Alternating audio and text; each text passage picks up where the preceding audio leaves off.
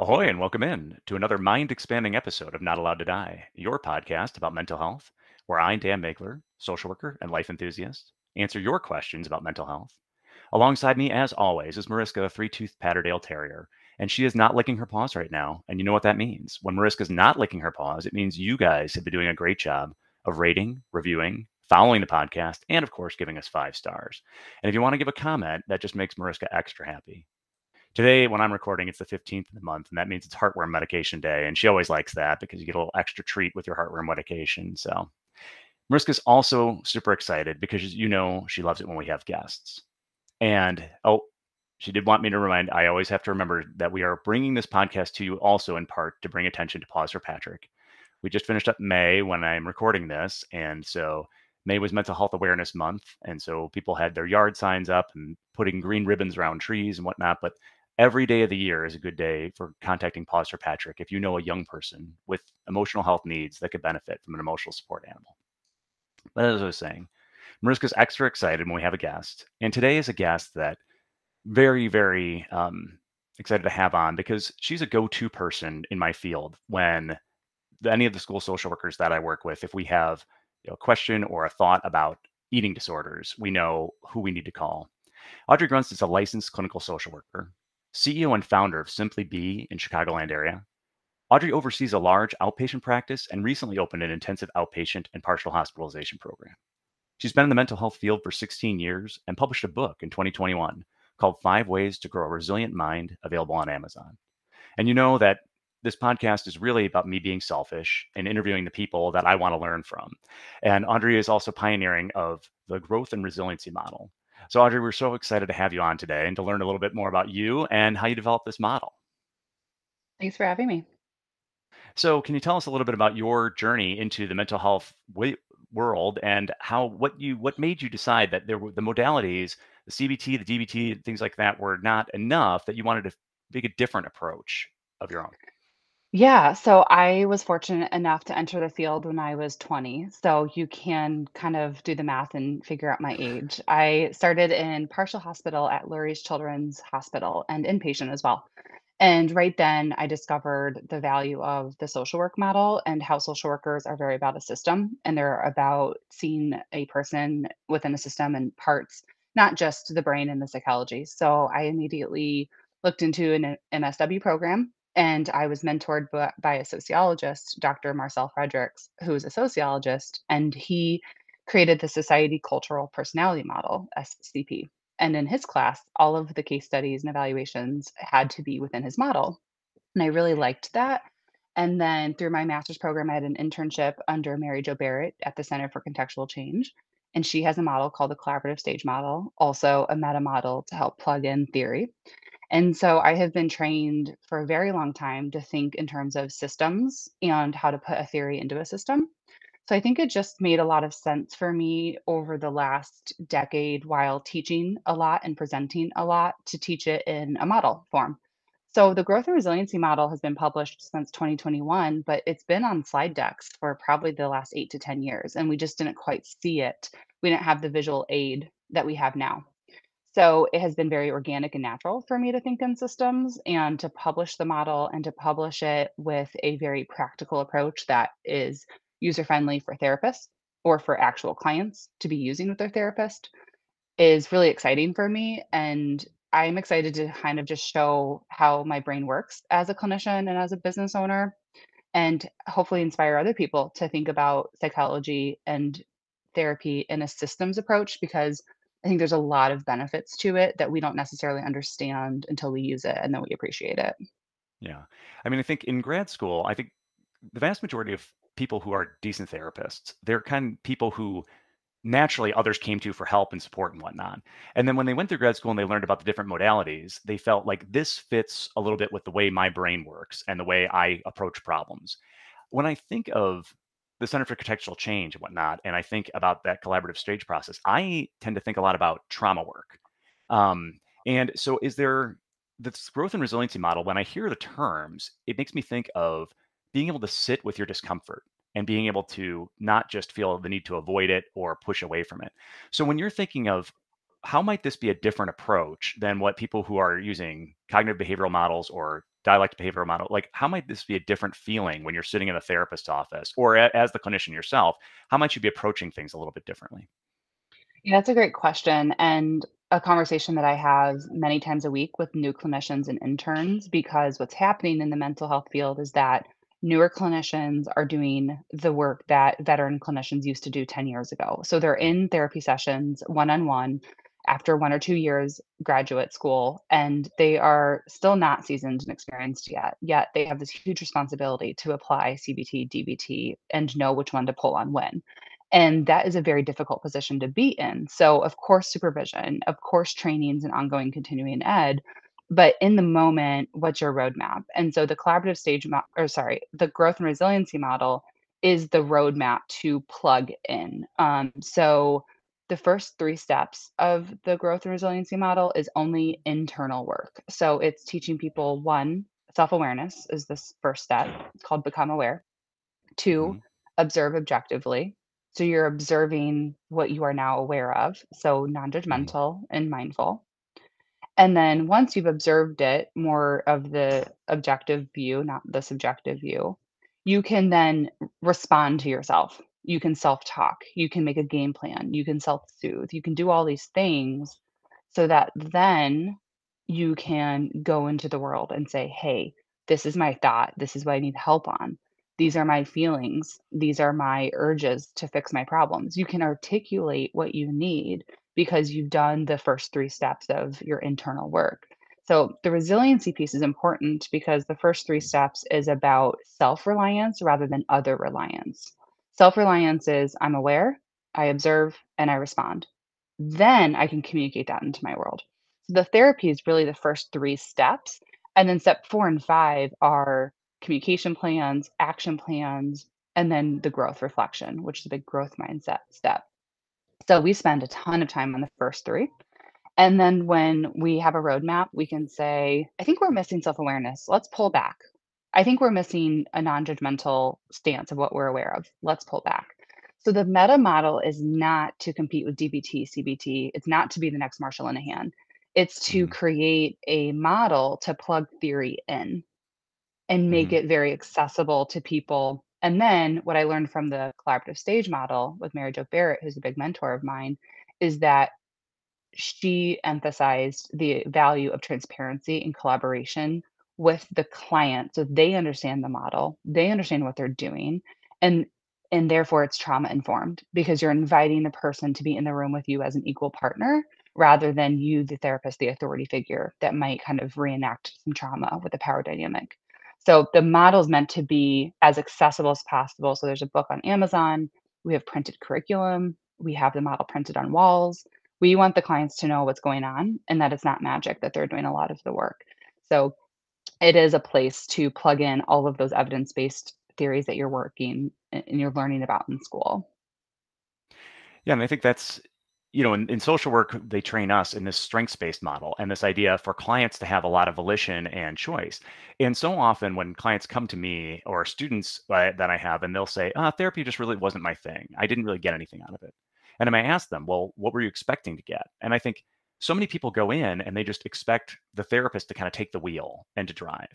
And I was imagining as you were first describing it, I was thinking, wow, they must have to lay this out to the client and say, this is what we're going to do. Does that start? I mean, I'm guessing first at an intake, there's just getting some background, but how is it in the first session or toward the end of the first session that we're just kind of laying out, hey, this is the path of how we're going to, like, these are the symptoms you came in to get help with, and here's how this process is going to work to help you deal with that?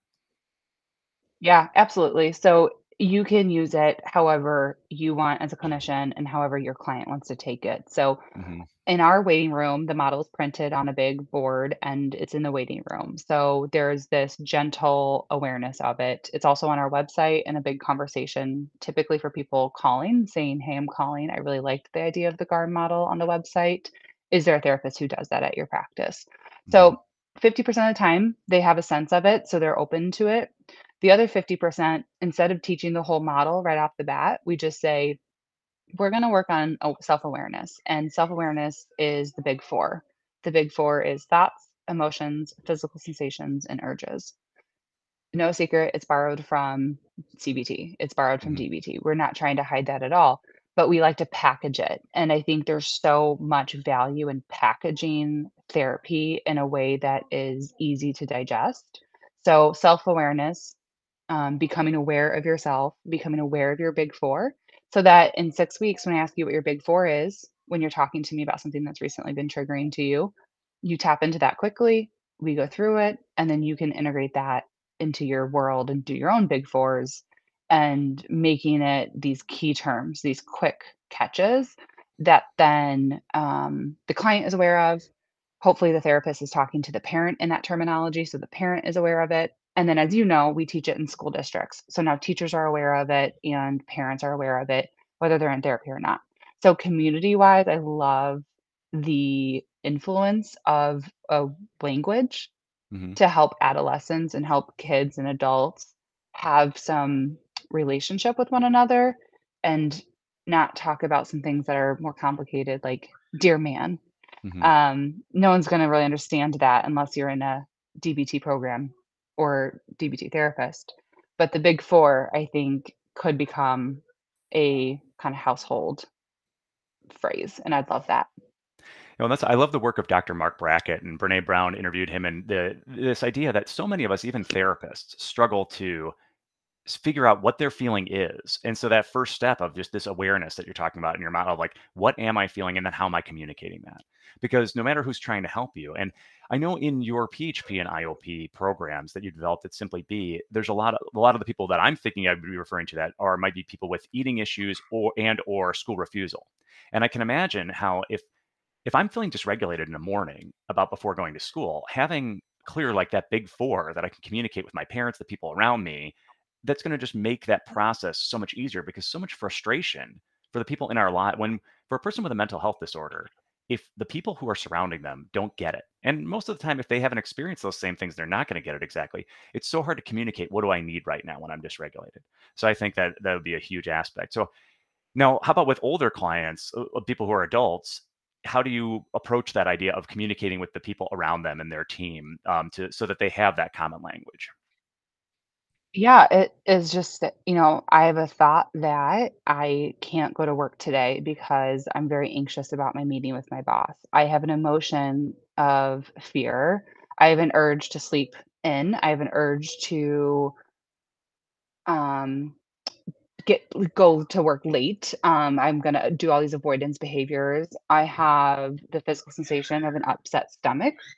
So there's the things that you can do to make sure that you're using the big four in your language and the person doesn't need to know it's called the big four. I like Hmm. labeling the thing before you say it because then it creates objectivity. Because I have a thought that I can't go to work is very different than I can't go to work. Hmm. So then step 2 comes in pretty quickly. I have a thought that is serving. It's perhaps seen, but it's not all of you. And that borrows from many other theories. And it just says, okay, great, you have an emotion. You're aware of that. Observe it by saying, I have a thought that, and then respond to that thought. Challenge it, accept it, reframe it. That's the respond. That's step 3. And then say that out to the world. Say that to someone in your life because they can't help you unless they know what's going on. And that's kind of my beef a little bit is that we put the cart in front of the horse and we give people skills of communication before they even know self-awareness. And it has Hmm. driven me kind of crazy when we get this evidence-based ABC soup Hmm. and it's very muddy and confusing for people to know which one to pull on. So if we just prioritize self-awareness and add skills in there, then the other stuff I think comes very natural. So step 1 is probably 75% of our work at Simply Be, and then 2 through 5 just take off. Yeah, and I find that so many of my clients, they're skipping steps where they'll say, I feel like injuring, I feel like purging, I feel like, and again, that it seems like this is really helping them to slow down and to identify, no, that's not even a feeling. Like you're feeling something else there. Let's look at our different options and try to slow down and give that opportunity to make a different choice based on what we're really feeling and what we really need. Is that kind Yeah, of the the book idea? has yeah, so the book has very clear education of what is a thought, what is emotion, physical sensation, and urge. And then there's a journal worksheet that follows that step that just has people bullet journal so that they can start to organize what is a thought, what is an emotion, what is a physical sensation versus an urge, because urges and physical sensations are more important than knowing emotions and thoughts, because emotions and thoughts are actually the labels in which we apply our urges and our physical sensations. And it's so inaccurate and biased. We know that. So if we can tap into physical sensations and urges more priority than even thoughts and emotions, we are going to get more information faster because we know that our anxiety is physical and then we cognitively label it. The Hmm. faster we connect to that physical response, the less we're going to engage in all of the avoidance because we've wasted time. So I really like organizing the four for people and then emphasizing the importance of urge and physical sensations in therapy because that's new information. Thoughts and emotions aren't new information for most clients, but physical sensations and urges is very new and very, very important. And a big part of being both physically aware of yourself and mentally aware of yourself is a big emphasis because if we aren't really doing that, we know that modern psychology is saying how important body awareness is. And I just want to Hmm. speed that up for people. So, if a person picks up the book, it sounds like it's written to be able to be used for clinicians, for parents, but primarily for clients themselves who are wanting to make this change. Mhm. Is there an age at which you would say, okay, but younger than 13, it might be they might not have the developmental tools to be able to use this, or like because I'm we're seeing more, coming into mental health programs. And again, the one benefit of the pandemic is people became more aware that mental health is something that's affecting everybody.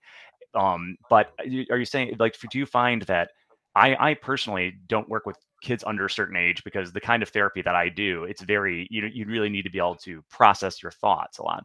So do you feel like there at what age would you feel like people could start to utilize this modality? I think if a person was going to pick up the book and read it, the Hmm. age would be about 14, Hmm. because the stories I have in there are stories that apply the theory. But if you skipped straight to the skills and you skipped straight to the education part, because there's story, there's education, and there's skills. Hmm. So I would say that most people could pick up the book and co-read it. So in therapy, if you have a 10-year-old, you could go to the page "What is a thought?" and you could read a Hmm. paragraph from the book, hand it to the 10-year-old, have them read the paragraph, and then you take the book back and then you read the paragraph. So you could co-read the book in therapy, and then you could take the journal page and do that with the client. You could photocopy it or you could put it on the whiteboard. So the therapist would then need to use it, but then it could go down to 10 if there was some assistance. Hmm. When you're getting referrals from people, say for it sounds like this also helps to instead of just being a focus on the behavior. So let's say someone comes to you and they've got an eating disorder issue, or if they have self-injury, or if they have substance abuse, or they have all of them at the same time. We're again we're saying that these are behaviors that are secondary to the root cause of kind of how are we handling our emotions and feelings. So is that kind of how you're like when is it saying, okay, I'm not trying to prioritize which behavior I'm addressing first, I'm addressing those feelings and urges overall and then just seeing what comes of that? Is that kind of the approach? Yeah, I mean, if you were to ask me how I would prioritize something, especially in the higher levels of care, we would use DBT's basic principle, which is therapy interfering behavior. So life threatening first. Hmm. So if they're suicidal, if they're homicidal, then that's first. Second is therapeutically interfering behaviors. So if they're not coming, then I can't teach them about urges or physical sensations. So we use DBT's prioritizing once they're in the door. Let's say they're in the door and they're coming to us, then what I would do is I would prioritize physical sensations and urges, because then the actual expression of that could be eating disorder, self-injury, school refusal, or substance abuse. So Hmm. the expression is important, but if they could catch the urge before the expression, we could prevent the behavior. So I like to peel it back and get them very aware of their urge and then introduce this idea of observing the urge in step 2 rather than going to the urge because they've skipped step 2. So I just talked Hmm. to them, "Hey, where was step 2 in this?" It looks like we went to step 3, which is respond or react. Could we have gone to step 2? What's in step 2? Let's go to the curriculum, let's go to the book. What skill could you used in 2? Then you are plugging in the roadmap for them, and it's not just shooting in the dark of a skill, Hmm. because I've been in higher levels of care all of my career, and the amount of parents and kids who have said, "I know all the skills, but I don't use them," or they don't use them. And I think it's because they don't know how to pull on which lever when, and they need a therapist constantly there to tell them which one to pull and when in program. But this is a process in which they can say, "All right, I need to observe," which means step back. I need to respond to my observations. "Ooh, I'm reacting there. How do I shift to a responder?" And it's the same phrase over and over. So if you're with us for 4 to 6 weeks, you're gonna get the message pretty clearly. There's key terms. You've heard them probably 10 times already just now. It's Hmm. really supposed to be as simple as possible for people to go and use. And so when we talk about that higher level of care, how is, when you're a clinician, how are you deciding whether that person, okay, I've been working with this person individually for a while and it just, they again, we're having these interfering things. Like, how do you decide when to refer someone to a higher level of care? That's a great question. So to refer to a higher level of care, I have this metaphor, and again, I hope everyone can understand this, friend to friend, parent to parent, therapist to parent. It is an example of you have 2 trains riding side by side, and the symptom train is going faster than the treatment train, and the treatment train is outpatient. If the symptoms are increasing and the train is faster, you need to speed up the treatment train. So it needs to be an assessment for IOP or PHP or inpatient so that that treatment train can speed up to the symptoms, catch the symptoms, pull the symptoms back, and then reduce the treatment with the symptom reduction. That's a cue that you need more support. And especially with eating disorders, substance abuse, and self injury, the longer you're in the symptom, the more chronic it becomes and the more deadly it becomes. So we do not want to give them 4 weeks or 6 weeks to reduce symptoms. We want to give them 1 week, 2 weeks. And the biggest fail, I think, is that people do not know what IOP PHP is. They don't understand the resource. They don't know what it means. I've talked to people that you would expect would know a IOP PHP, maybe a pediatrician or an IEP speech pathologist. These people do not know what IOP PHP is. And I think it causes people to not access the resource fast enough. And then the chronicness of mental health really persists. Well, I was even talking to my best friend is an ER doctor, and he was listening to one of the episodes where I talked about PHPs and IOPs, and he said, "Yeah, now what's the difference again between IOP and PHP?" So, do you want to? Can you lay out for us what, and especially at Simply B, what's the difference between your IOP and your PHP? Do you mind sharing that? Yeah, so this is across the board standard level of care for insurance purposes, payer purposes. It is IOP 3 to 5 times a week, 3 hours a day. It includes individual therapy, family therapy, group therapy, maybe dietitian services, maybe ancillary services, but that's kind of the meat of it. Partial hospital program is a minimum of 5 days, 5 hours a day, 5 days a week, up to 7 days a week, can go up to 12 hours a day. It's called a PHP plus, and that would include much more. So to fill that schedule would be psychiatry, dietitian, group, individual, family, movement, exposures, exercise, meal prep, life skills. It could be many, many things. And each length of stay is about 4 to 6 weeks. So you could have someone come into PHP for 4 weeks, step down to IOP for 4 weeks, and then be with us for a duration of 8, and then plus or minus a few weeks in each one of those levels of care. And it requires pre-authorization with insurance. So it is a very expensive service, and it requires a lot of the family in terms of commitment and time, and also working with insurance to advocate to maintain those services and allowing your team to call on your behalf and advocate for more. It's much more robust. Outpatient, fortunately, there's no limit on sessions. You can access a therapist, no authorization, very low barrier for entry.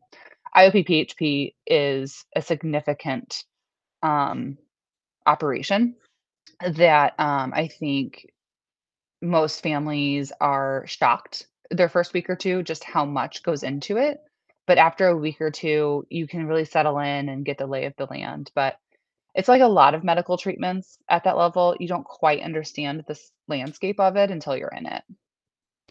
And, it's sometimes it's for me, it's a hard sell to get people to say, they'll say, "Well, I can't take 4 weeks out of school. I can't take 4 weeks out of work or whatnot." But the problem is, if we've spent 15 years or 37 years walking into the woods, we're not going to walk out of it effectively in an hour a week. Sometimes we need some more intense time really spending on developing those skills so that we can apply them outside of there. So if nobody has time for physical therapy, but if you blow your knee out, you may have to make that time. Are there any other ways you pitch it to families to help them understand why it makes sense to prioritize this, to do the PHP and IOP? Yeah, so what I like a lot is borrowing from ACT, acceptance and commitment therapy, which is using your values to make decisions. So I have them write their goals down for themselves for the next 3 months, 9 months, 12 months, maybe 5 years if they're looking ahead. And then I have them write down their values of who they are, who their family is, who they want to be, what they already have, what their morals are. And then I ask them to look at both of those. And then I say, will your current state of being give you those goals, help you live values? And then the motivational interviewing is what would it look like for you to take a pause from school, invest in your self-care and your mental health so that you can get back on track for these goals. So I use ACT and then I use motivational interviewing, and then I am very direct. I will tell someone at this rate, you are not gonna be successful in college. You will not have the nutrition for your brain to function at a college level. You will not have the energy to walk to and from school, and you will struggle with sleep, and we know sleep is very important in college. You are not gonna be as successful or even be able to attend in college, and that is something that we have discussed, your doctor has told you. So then I'm very direct and honest with them about where they're headed, and if I have the relationship with them, there's this kind of coming to reality that starts to happen, and it doesn't happen overnight, but if it does move things a little faster, the faster to treatment, the better, and so I'm not shy about that. When you talked about this two symptom trains going, and one, I should say the symptom train going faster than the treatment train. What if you have a client they're just basically maintaining the same pace, but it's just becoming this, as you've said, some of these behaviors, whether they're eating disorders, self-harm, substance abuse, if they are like knowing that if they're keeping at the same place, it's doing damage. Is there a point at which I know there's one clinician that I work with who she will sometimes say, ethically, I can't treat you anymore unless you seek a higher level of care. For you, what's that point? If they're not in immediate risk of harm, it's not a safety thing. But how do you like? Is there a point for you where you would say, or do you want to leave it, client based, leave it to be their decision of saying where, hey, I'm laying this out for you. Ultimately, it's your choice, but I don't think you're going to make progress on this. What point would you say, hey, ethically, I can't treat you anymore unless you're willing to raise your Mhm. level of care? Yeah, of course. Ethically, if they are causing more harm to themselves, then I will put that line in the sand. If they're not causing harm to themselves, so they're medically stable, they're mentally stable, there's no body damage happening. So body damage could be muscle, fluid, fat, tissue, any of those things, suicide, suicidality. If none of that's going on and they're stuck in pre-contemplation, then we continue to work with them where they're at, and Mhm. we review the treatment plan more frequently. So if a clinician's listening to this and they're stuck with someone, what we do at Simply Be is we go back to the treatment plan consistently and say, these are your goals, this is your progress. Do you want to change your goals? Do you want to keep these goals? And do you want to maintain the progress that you're on with them? So that we kind of bring the horse to the trough and we say, this is your treatment plan, this is your goal. We are making very little progress on your goals. Are you aware of that? How do you feel about that? What are your thoughts about that? What urges do you have when you see this treatment plan? What physical sensations do you have when you see this treatment plan? And what is that for you? So motivational interviewing. So we go back to GAR model, we go back to the treatment plan, and if they want to keep their goals and they want to keep working in pre-contemplation, then we work with them. That ethical approach, I only use for medical or physical harm because I don't want to Mhm, coerce a client mhm. into something. And coercion and eating disorders is a huge conversation because it is the most deadly disease. And there is a point in time where you need to step in and be very firm. But people have agency and autonomy, and it's not our responsibility to step in and take that from them. So it's a fine line, and I think we have to be very thoughtful and mindful of that because the power dynamic is something to always be mindful of when you are treating one of the most severe mental health conditions. With your modality, is there much homework outside of sessions, or is it just encouraged for people to maybe like do some journaling, check in with their feelings, and bring that back into session? Is there an expectation of people doing kind of their own work outside of the session? Mhm. Yeah, I would definitely, for my clients, give them the worksheets and give them the information and encourage them to do it. If they're not doing it, then we can either, if they're in the program, we'll behavior chain it. So we'll go into, what are the antecedents for not doing the homework? What is the Mhm. avoidance not doing the homework? What's the consequences of not doing your homework? So in the program, of course, we all have very firm and clear goals that we all need to be in line with. If they're an outpatient, we let them make those decisions, how they use their time outside of outpatient, because outpatient, we assume that they have full autonomy and agency to make all of the decisions that they want to, and that's their right.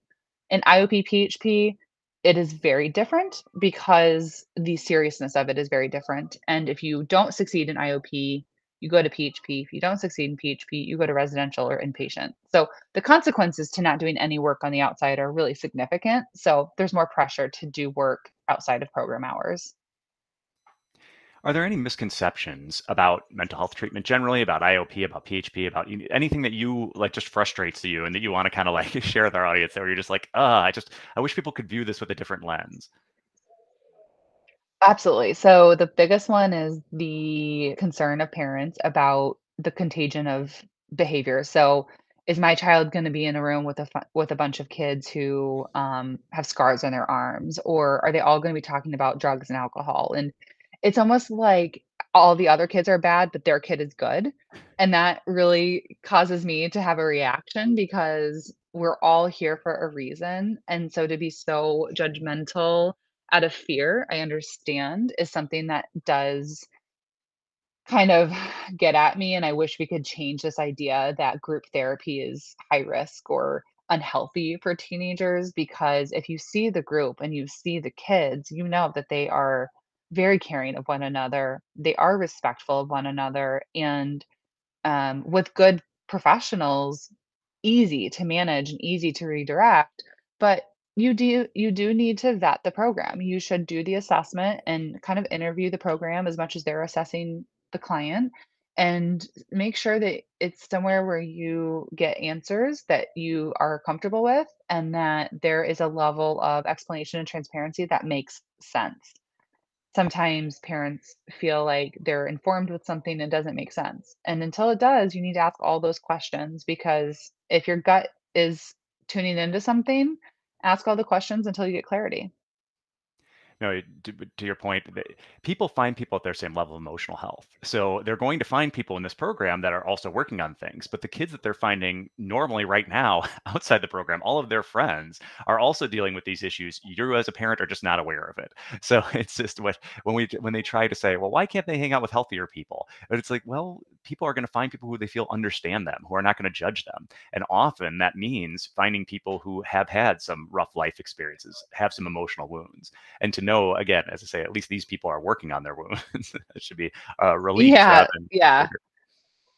Yeah, the phrase that I've heard before is like fringe. Like it's like the people who have had kind of rougher moments or rougher times, but they're able to kind of have the grit and have the relationships, and they may not be cookie cutter people, but sometimes that is the group of people who can hold the emotional space. And we try not to judge groups and judge people.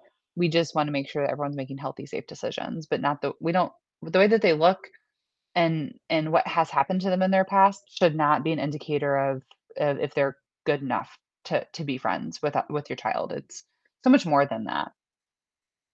Well, if people want to find out more about you, about Simply Be, about the book, about, where should people start to look to find out more about the growth and resiliency model? So where would you direct people? I would say socials. So we are very active on Pinterest, and our blogs are very helpful because each blog has resources hyperlinked to them. And then we can send a weekly email with different materials and resources. So Pinterest, I would highly recommend Instagram and LinkedIn. Facebook as well. You can just search Simply Be Counseling and you'll find us on any of those platforms. And then the book, Growing a Resilient Mind, 5 Ways to Grow a Resilient Mind, is searchable on Amazon and linked on our website, simplybecounseling.net. And I'll put a link to that in the show notes. So if anybody is listening to this or watching us on YouTube, they'll be able to see that there. So, any other final thoughts you want to share with our listeners before we sign off today? No, just a plug for Pause for Patrick. It has been very valuable to have you in the community. And I think that the idea behind it is so powerful because we know animals are so sweet and gentle and can really reduce the emotional experience of people. So, big plug for Pause for Patrick and just appreciate the value that it brings to the community. So, I hope that all of the people listening continue to follow and support you guys. Well, thank you so much for saying that. And, we hope that everyone who's listening, you realize that there are so many different ways to approach getting better, getting healthier. That if you are a person with a family member or someone that you care about, to not give up and to try different things that are going to work for you. And so, on behalf of Mariska, on behalf of Audrey, we just say, do whatever it takes to get you through this world. And remember, you are not allowed to die.